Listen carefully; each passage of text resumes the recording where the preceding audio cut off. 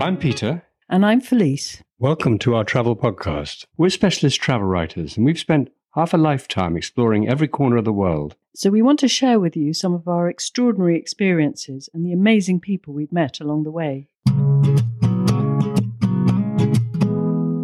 Today we're in what was originally a 13th century abbey, gazing out through the latticed panes of a bay window. The view of the countryside here in Wiltshire in the west of England is a fine one, but that's not what we're here for. No, we're here for the window itself, because it's the shaft of light that streams through it on an August day 186 years ago that changed our whole world forever. We're in the ancient village of Lacock. This quaint medieval community with its cobble streets and A-frame cottages and coaching inns set around a tumbling stream seems rather familiar. As you walk around each street corner, vague memories, historical snapshots, if you like, of assorted, unrelated costume dramas vie for conscious recognition. Perhaps we've been here before in another life. Of course, we have been here before, not in a previous life, but in this one, through cinema, movie theatre and TV screens. Yes, in Pride and Prejudice, Colin Firth stole the hearts of a generation of Jane Austen fans. Scenes from Downton Abbey were also shot in Lacock, which is now used regularly as a film set.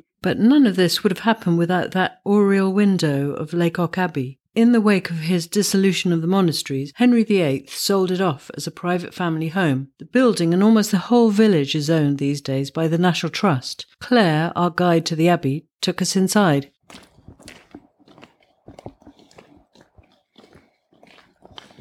So the house is currently closed for the winter, although we will reopen the Great Hall for Christmas. But I'm going to take you through into the cloisters, which is open all year round and is one of the areas where parts of Harry Potter were filmed. This would be normally where you come in through the main door and into the Great Hall. This is the Great Hall, a magnificent building with an enormous Tudor fireplace, blackened by time and smoke. Quite austere, but then you would expect that in an abbey. So the Great Hall was built by John Ivory Talbot in the 18th century. The Great Hall is filled with terracotta statues, and there are two in particular to look out for. The first one is above the fireplace. The central one there. The central one, which is the statue of Ella, the founder of the abbey. And the second one is on your left as you come in, and you will see a goat with a sugar lump on its nose. That's a pretty unusual thing to see. So the sugar lump was put there in 1919 by a student who was staying at the abbey as a practical joke, but we've kept it there ever since. Same sugar lump? Not quite. So this is a pretty important window we have here, Claire. Yes, this is in the South Gallery, which was used as a living room in the early 19th century. And this latticed window is what revolutionised the way that we see the world. Yes, on August the 22nd, 1835, probably around mid-morning on what was a wonderful hot summer's day, the scientist owner of the abbey set up his primitive wooden camera on the mantel shelf opposite this window. He first brushed a sheet of writing paper with table salt and silver nitrate, placed it inside the box, released the shutter, and started an exposure that may well have lasted for hours. The result, clearly showing the mullion frame of the window in light relief, is the earliest photographic negative to survive, and quite probably the very first negative ever to be shot. The photographer's name was William Henry Scott Talbot, recognised now as one of the fathers of the photographic process. So this is the Blue Parlour, which was William Henry Fox Talbot's private study. And he used to work long into the night here on all of his many and varied interests. He was fascinated by astronomy, by botany, by chemistry, by all kinds of scientific and artistic subjects. Photography is what we'll always remember him for. That's certainly true. Yes, but as he wrote in 1839, that's 4 years later, I do not profess to have perfected an art, but to have commenced one, the limits of which it is not possible at present to ascertain. I only claim to have based this new art upon a secure foundation. It will be for more skilful hands than mine to rear the superstructure.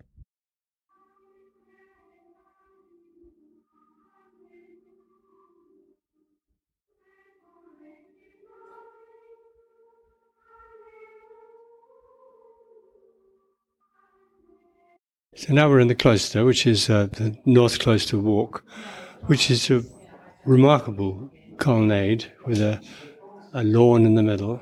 And this is the one that's connected with Harry Potter. Yes. No, there was a lot of filming here, and I'll take you through to the warming room and show you the cauldron that everybody believes is a stage prop and is actually the real thing. So now, very Harry Potter-like, we've found ourselves beside an enormous cauldron. So this cauldron was made in the 1500s in Antwerp. We don't actually know why it came to Lacock, but we do know that it was used for cooking, and local legend says that it was used during a visit of Queen Anne in the early 1700s, when a side of pork and a sackload of peas were cooked in it. I hope they cooked them for a long time. I hope so too. So did that appear? So did that appear in the film? Yes. So within the warming house, this was a very popular place with the nuns, as it was the only room they used which had a fire. And the nuns were allowed a fire between All Saints' Day, which is the 1st of November, and Good Friday. And you can still see the remains of the large hooded fireplace on the left of the door as you go in. So tell us about William Charrington. So Sir William Charrington was a Tudor courtier and a man on the make. He was also master of the Bristol Mint, and he embezzled money from the Mint and was done for fraud. He bought Lacock Abbey after the dissolution of the monasteries and turned it into a Tudor house, a Tudor family home. But unusually for the time, he kept a lot of the monastic elements, such as the cloister, which you can now walk round. Thank you, Claire. We'll now leave you here at the Abbey and take a stroll, I think, around the village. We've arranged to meet up with Linda, a local woman who's lived here for many, many years, and she's going to show us around and tell us a little bit about the history of the village. Lacock's an ancient settlement. People have been living in this area for 3,000 years, ever since the Iron Age. How do we know that, Linda? We know that because there's an Iron Age fort at the top of Nash Hill. We know that the Romans were here because our southern boundary is a dead straight line that follows a Roman road. We know the Saxons were here because Lacock, or Lacock, is a Saxon word that means a small stream or a settlement alongside a small stream. We know the Normans were here because we have an entry in the Domesday Book, 1086. We also know that William the Conqueror visited Lacock in the run-up to the Domesday Book. It's in Norman Chronicles, and he visited his lords and bishops while they were compiling the Domesday Book. So, Linda, here we are inside the tithe barn. Tell us about it. The tithe barn is 13th century and was built just after the Abbey. And tithe is a Latin word that means a tenth, and it's where the villagers would have come to pay their rent, tenth of their income. It wouldn't necessarily have been in money. It might have been in meat or eggs or vegetables from their gardens. But the tithe barn has had many changes over the centuries. It's been a market hall. It's been a place for social gatherings for the people of the village. It's amazing. It's huge, very well preserved. Yeah, a magnificent king post. You know, it's a magnificent building, beautifully maintained and restored. The prominent houses are at either end of the high street, and the one in front of us is the Red Lion. This was built to replace the old Red Lion that was pulled down. This was built in 1730 and is red brick. Yes, that looks very unusual. Well, it is unusual, but the reason is that in 1730, when it was built, bricks had to be made and transported from elsewhere in the country and were expensive. Stone was dug out of the quarries nearby in Bath and was cheap. So, in fact, the red brick was done for status. The sides and the back are stone. So it's only the front. The facade is... It's only the facade that is red brick. And I think it was used for filming, wasn't it? Yes. Pride and Prejudice, which is 28 years ago.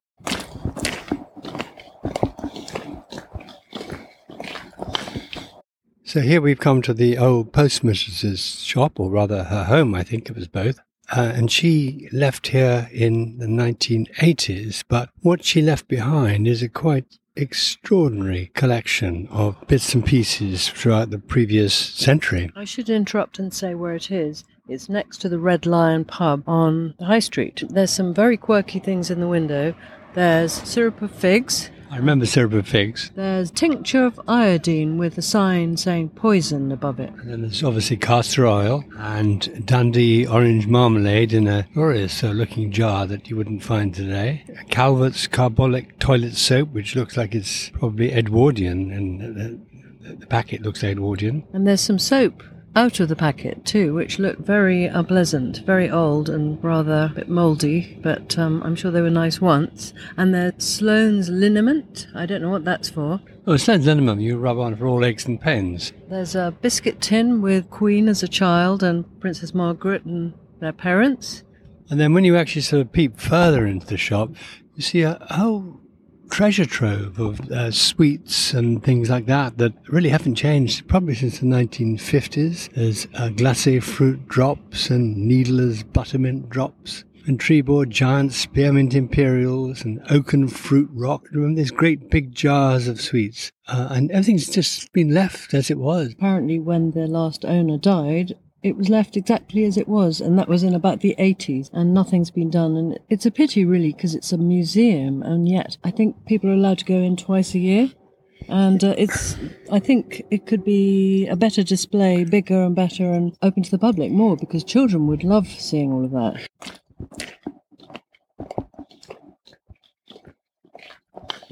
This is the house that they blew up in the first Harry Potter film when his parents were blown up and Harry got his scar on his forehead.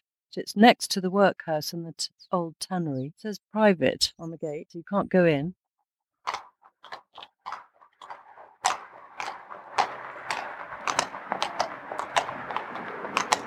This is our workhouse, early date, 1833, before the actual poor law came in. Can you just explain what a workhouse is? The church looked after the poor and the ill in the parish, and in 1833, an actual house, the workhouse, was built to accommodate the poor and the ill. And the one that you see in front of you, the ladies lived in one half, the gentleman lived in the other half, and the governor lived in the middle bit. It's not like Oliver Twist. A lot of local families would have been in the workhouse. They didn't necessarily stay in the workhouse when they went in there. In the winter time, when there was no food and it was cold, they would have gone into the workhouse. But in the summer, when there was work on the land and there was fresh food to be had, they would have gone back home. So what's your main impression of the place? It's very pretty. It's almost like a film set, which of course it is, because the houses are absolutely perfect. There's no peeling paint or washing hanging out, or obviously there wouldn't be at this time of year, but it's all very, very picturesque. The doors and windows are all painted the same colour, every single building in the village, and that's a sort of National Trust greeny blue colour, which is very attractive. Yes, as Claire explained, nearly all the village belongs to the National Trust and has done since 1944 when the Talbot family donated it to the nation. So everything's beautifully looked after. I think there are only 2 private houses that were in private hands before 1944. All the other houses are tenants of the National Trust. I don't know how you become a tenant here, do you? I think you apply to the National Trust. Supposedly you have to fit into what they want. So someone who's prepared to really look after the property, make sure that it looks good all the time. I guess it's a little bit like living inside a goldfish bowl, because the number of tourists who come here in the summer months in particular is quite enormous. I mean, even today, must be low season, there are coach loads of school children. All looking around. Well, it certainly is like being on a film set. I mean, wonderful, mainly 18th century streets and little curio shops. There's no litter anywhere. It's all very clean. So, yeah, it's really worth coming for the day. There's some good places to eat as well. Yeah, we're just coming up now to the Sign of the Angel. The Sign of the Angel, that's a wonderful name for a restaurant. And we did actually eat there when we came here before. It was very good indeed. It's an old inn, I guess. I've just learned actually today that it's the Sign of the Angel sounds like it was something religious connotation to it, but in fact, an angel was a medieval coin, and I think that's what it refers to. That's interesting. So if you want to find out more, go to www.nationaltrust.org.uk and then you'll be able to search for Lacock. That's spelled Lacock. So if you'd like to see some pictures of Lacock and the houses and the buildings we've been talking about, do go to our website. That's www.actionpacktravel.com. That's all for now. If you've enjoyed the show, please visit our website, actionpacktravel.com, or you can subscribe on Apple, Spotify, Amazon, or any of the many podcast platforms. You can also find us on Twitter, Facebook, and Instagram. We'd love you to sign up for our regular emails too at peter@actionpacktravel.com. Until next week, stay safe. And I am you.